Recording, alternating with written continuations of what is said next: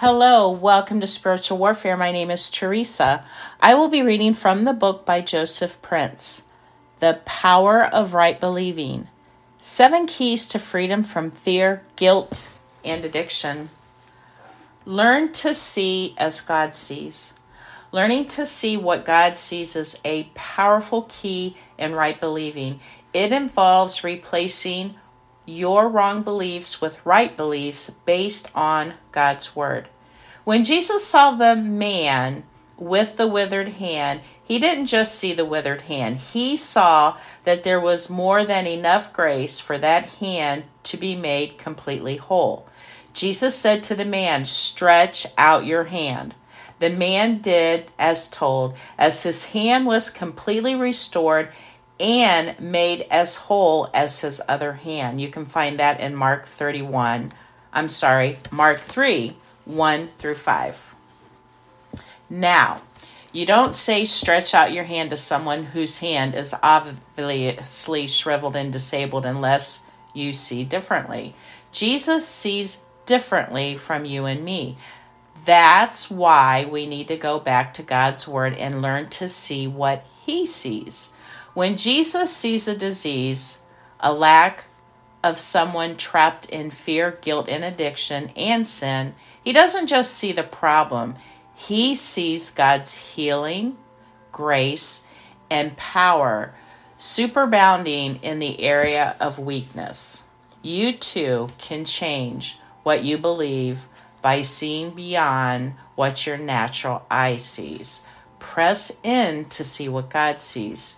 In your very area of lack, struggle, or challenge, see his superabounding grace all around your current situation. Jesus says to you today, "My grace is sufficient for you, for my strength is made perfect in weakness." You can find that in 2 Corinthians 12:9. Again, my grace is sufficient for you. My strength is made perfect in weakness. Give all your weaknesses, failings, and mistakes to the Lord Jesus and see him transform your weaknesses into strengths.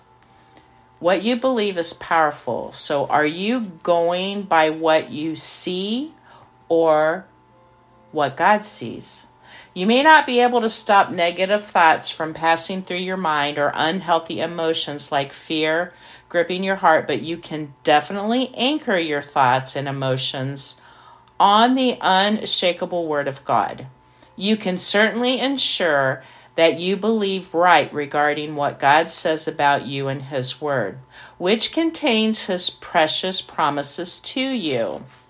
The more you learn and believe right about his love and what his word says about your situation and your life, the more your thoughts will line up with his thoughts about you. You'll begin to develop thoughts of peace and not evil thoughts, thoughts of hope and a bright future. The Apostle Paul says, "And do not be conformed to this world, but be transformed by the renewing of your mind." You see, God doesn't want us to think the way the world thinks or see the way the world sees and be bound by all sorts of fears, worries, and unhealthy habits. He wants us to renew our minds. How? By believing and meditating on the real truths found only in his word so that we can experience transformation and wholeness in every aspect of our lives. The word renewing is the Greek word which is defined by Thayer's Greek lexicon as a renewal, renovation, complete change for the better. I like the word renovation. Our minds certainly need a complete overhaul by the word of Christ.